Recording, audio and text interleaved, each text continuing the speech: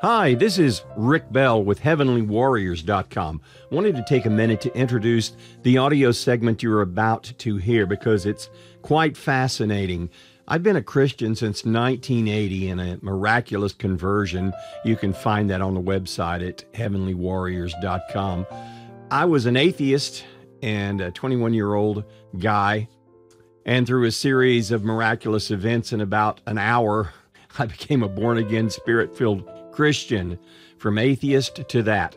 This is an amazing teaching that I ran across a while back on something called Tribulation Now. It's a great website of a gentleman named John Baptiste, and this particular article was presented by a gentleman named John Melende, and as best I can tell, it was first recorded in 2000, the year 2000.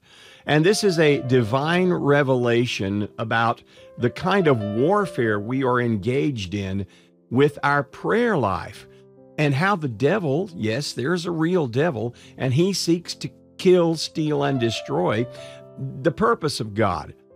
This really is very instructive on how our prayers should progress, how we should move forward in our prayer life. Now, I'm a former police officer. My background was in law enforcement for about 10 years.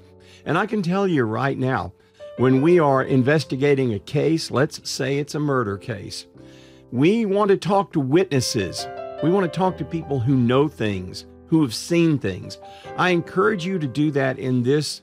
As a Christian, you should always be on a fact-finding, fact-gathering mission. You should always be on reconnaissance to discover what your enemy, the devil, is trying to do in your life, how he's trying to sabotage what you're trying to do and trying to accomplish. You see, without intel, the military would be helpless to defeat the enemies they fight in warfare. It's just basic common sense. You must find out what the devil is trying to do so that you will know how to be stronger and fight and use more of the weapons the Lord has given us. About 10 years ago, the Lord called me into the deliverance ministry. This was not something I wanted to do. This was not something I was looking to do. In fact, I was trying to run the other way as fast as I could because it's a very tough ministry. But it's about dealing with the demonic forces and the darkness that controls the land. And you'll learn the more you find out about spiritual warfare, you will understand what Paul was saying when he said, "We wrestle not against flesh and blood, but principalities and powers." That's what we're dealing with here. So I want you to listen with an open mind to what this gentleman has to say. This is his story. These are not my words, but this is taken word for word from a transcript of this former Satanist, former witch doctor, who came to the Lord and started telling what he knew. Some of the most valuable information, the most valuable intel you can get in wartime is a captured enemy soldier or someone who, quote, flips. The law enforcement's always looking for a witness who will flip and tell the inside scoop. Well, this is the inside of how the prayers work and how they are blocked on their way to heaven. So I hope this blesses you. Here it is. I would like to share with you the testimony of a saved person who once served the devil. When I heard him give his testimony, it so challenged me that I did not want to believe it. I had to fast before the Lord for 10 days, asking him, "Lord, is this true?" It was at that time the Lord began to teach me about the things that take place in the spiritual realm when we pray. This man was born after his parents had dedicated themselves to Lucifer. When he was still in the womb, they performed many rituals to dedicate him to the service of Lucifer. When he was 4 years old, he began to exercise his spiritual power, and his parents began to fear him. When he was 6 years old, his father brought him to some witches for them to train him. And by the time he was 10 years old, he was doing tremendous exploits for the kingdom of the devil. He was feared by the common witches. He was still a young boy, but he was so terrible in the things he did. And as he grew to be a young man in his 20s, he had a lot of blood on his hands. He killed at will. He had the ability to leave his body through transcendental meditation. He could levitate, and at times his body would rise off the ground and hang in midair. Sometimes he would go into a trance and leave his body. His body would remain while he went out into the world by a practice called astro-traveling. He was used by Satan to destroy or divide many churches and to ruin many pastors. One day, he was assigned to destroy a church that was full of prayer. There had been much division in this church and much confusion. He began to work against it, but at that time, the pastor called for a fast of the whole church. As the church began to fast, there was much repentance and a lot of reconciliation. The people came together to pray. They prayed for the Lord to begin to work in their midst. They continued interceding and crying out to God to have mercy on them and to intervene in their lives. As the days went by, the man came again and again against the church with demon spirits. But a word of prophecy came forth, telling the Christians to rise up and wage warfare against the powers of darkness that were attacking the church. So one day, the man left his body in his room to go astro-traveling. He had a powerful force of demonic spirits against the church. Now this is his testimony. His spirit moved through the air over the church and tried to attack it. But there was a covering of light over the church. Suddenly, an army of angels attacked them and fought against them in the air. All the demons fled, but the man was arrested by the angels. Yes, arrested by the angels. He found himself being held by about 6 angels. They brought him through the roof, right before the church altar. He just appeared there as the people were praying. They were deep in prayer, engaged in spiritual warfare, binding and breaking and casting out demons. The pastor was on the platform leading the prayers and the warfare. The Spirit of the Lord spoke to the pastor and said, "The yoke has been broken, and the victim is there before you. Help him through deliverance." As the pastor opened his eyes, he saw the young man lying there. His body was with him. He was in his body. The young man said that he doesn't know how his body joined him because he had left it back in his house. But there he was, in his body. He didn't know how he entered it. All he knew was that the angel had carried him through the roof. Now, these things are difficult to believe. The pastor silenced the church and told them what the Lord had spoken to him, and then asked the young man, "Who are you?" The young man was trembling as the demons began coming out of him, so they prayed for his deliverance, and afterwards he began to share his story. The young man has now come to the Lord and is an evangelist preaching the gospel. He is being used by the Lord mightily in setting other people free through deliverance.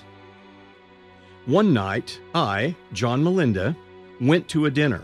The only reason I was there was that someone had told me about this young man, and I was very curious to see him and find out if his story was actually true.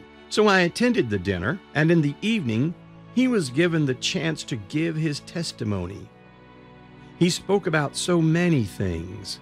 At times, he cried because of the things he had done. As he finished, he made an appeal. There were many pastors in the room. He said, "I appeal to you, pastors, please teach the people how to pray. The people who don't pray can be taken in anything by the devil. And there are ways that the enemy can exploit their lives and their prayers. The enemy knows even how to exploit the prayers of those who don't know how to pray. Teach the people how to use the spiritual armor that God provides." Then he shared how he had led expeditions through the air. He would go with other satanic agents and many demon spirits. It was as if they were working a shift, in the same way that you've got to go to work and work your shift. He had a regular time that he was required to go and wage war in the heavenlies. He said that in the heavenlies, in the spiritual realm, If the land is covered by a blanket of darkness, the blanket is so dense it is like solid rock, and it covers the whole area. The spirits are able to go on top of and below the blanket, and from there influence the events on earth. When the evil spirits and human satanic agents finish their shifts, they go down to earth at the points of covenant, on water or on land, to refresh their spirits. How do they refresh their spirits? By the sacrifices that people give at these altars. They could be sacrifices in open witchcraft, sacrifices in bloodshed of all types, including abortion, warfare, and human and animal sacrifices. They could be sacrifices of sexual immorality, in which people practice sexual perversions and all kinds of promiscuity. Such acts strengthen these demonic powers. There are many different types of sacrifices. He said that when satanic agents are up in the heavenly realm, the Christians' prayers appear to them in three forms. All prayers appear like smoke that is rising toward heaven.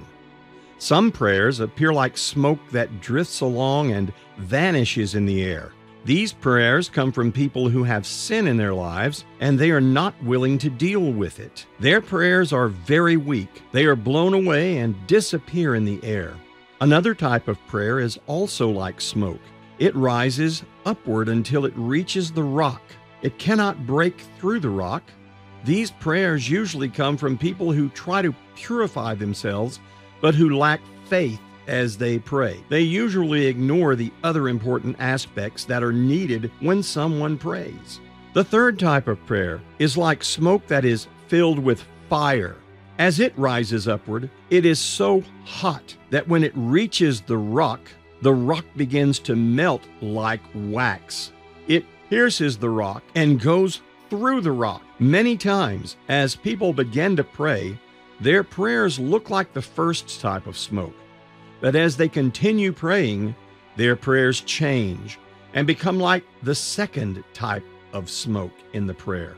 And as they continue praying, suddenly their prayers ignite into flames. Their prayers become so powerful that they pierce through the rock. Many times, evil agents would notice that prayers were changing and coming very close to becoming fire. These agents would then communicate with other spirits on earth and tell them, distract that person from prayer, stop them from praying, pull them out. They are pressing through, repenting, and allowing the word to check their spirit. Their faith is growing. Their prayers are becoming more focused. Then the devil notices that their prayers are gaining strength, and the distractions begin. Sometimes in the middle of a very, very intense prayer, the telephone will ring and you think you can go answer it and then come back and continue praying right where you left off. However, when you return, you must understand, you go back to the beginning, and that's what the devil wants. Other kinds of distractions come our way. They may touch your body, bringing pain somewhere. They may make you hungry, causing you to want to go to the kitchen and prepare something to eat. As long as they can get you out of that place of intense prayer, they have defeated you. He said to the pastors, teach the people to set aside some time, not just for some casual praying. They can do that the rest of the day. But once a day, they should have a time when they are focusing wholeheartedly on God without any distractions. If the people persist in this kind of prayer and allow themselves to be inspired in the Spirit and to keep going, something happens in the Spirit. The fire that touches the rock begins to melt it. The man said that when the melting begins, it is so hot that no demon spirit can stand it. No human spirit can stand it. They all flee. They literally run away. There comes an opening in the spiritual realm. As soon as it appears, all this trouble in prayer stops. The person who is praying on the ground feels like their prayer has suddenly become so smooth, easy, and enjoyable, so powerful and intense. I've discovered that at that moment, we normally lose all awareness of time and any other thing in our world. Not that we become disorderly. God takes care of our time, but it is as if you lay down everything and hook up with God. The man said that when the prayers break through, from that moment on, there is no resistance at all, and the person praying can continue as long as he wants. There is no more resistance to stop him. Then he said, after the person finishes praying, the hole remains open. He said that when people rise from their place of prayer and move on, the open hole moves along with them. They are no longer operating under the blanket. They are operating under an open heaven. He said that in that state, the devil cannot do what he wants against them.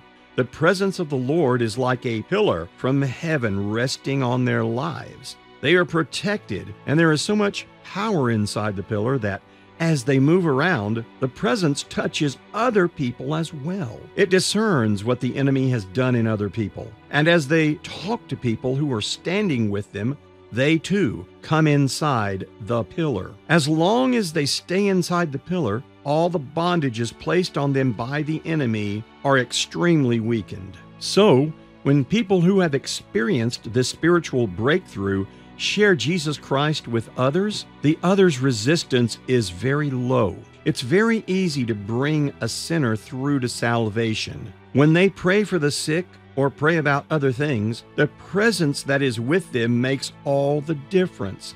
The man said that the devil hates such people.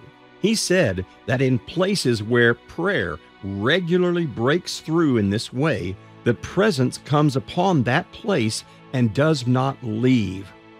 When people who don't know God enter such a place, all their bondages suddenly weaken. If someone is willing to minister to them with patience and love, they could easily be pulled through to salvation, not by power nor by might, but by the Spirit of God who is present. But he said that if no one bothers to reach out to them, they merely come into his presence, feel convicted, and begin to debate whether or not to yield. If they are not pulled through to salvation, when they walk away from that place, their bondages become stronger. Then the devil tries his best to prevent them from ever entering such an environment again. As you can imagine, we all sat staring at the man as he told us the things he used to do and see. Then he told us what they would do to those who broke through in prayer. He said that they marked such people and studied them. They would dig up everything they could to find out about them, so they knew their weaknesses. When someone overcame them in prayer and broke through, they would communicate with other spirits saying, "Target him with this and that." They are his weaknesses. So when the person walks out of his prayer closet and the spirit of prayer is upon him, the presence is with him. His spirits are high, and the joy of the Lord is his strength. However, as he goes, the enemy tries to bring things that can distract him from focusing on the Lord. If his weakness is in the area of his temper, the enemy will cause people to do things to make him angry. If he is not sensitive to the Holy Spirit and he allows himself to lose his temper, he takes his eyes off the Lord. He gets furious and he feels out of control. Then, after a few minutes, he wants to put it behind him and move forward in the joy of the Lord. However, he doesn't feel joyful anymore. He tries to feel good again, but he can't. Why is this? While he was yielding to the temptation, they were working hard to close the opening above him. Once they have restored the rock, the presence is cut off. The person does not cease being a child of God, but the extra anointing on his life, the presence that worked apart from his own effort, is cut off. They seek to know his areas of weakness. If his weakness is temptation to commit sexual immorality, the enemy will prepare people or events, something to suddenly arouse his passion to move him towards that temptation. And if the man yields to the temptation and opens his mind to receive and entertain its thoughts, When he is through and wants to again move in the anointing, he discovers it is no longer there. You might say, that's not fair. Just remember what the Bible says. Put on the helmet of salvation. Put on the breastplate of righteousness. We normally do not understand the part these weapons play in our warfare. But remember what Jesus told us to pray toward the end of the Lord's Prayer. Lead us not into temptation, but deliver us from the evil one. Every time after you have a breakthrough in prayer, remember, you are still a weak human being. Remember, you have not yet been made perfect. Say to the Lord, Lord, I've enjoyed this time of prayer, but as I walk out into the world, lead me not into temptation. Don't allow me to walk into the devil's trap. I know the enemy is setting a trap out there. I just don't know what form it's going to take.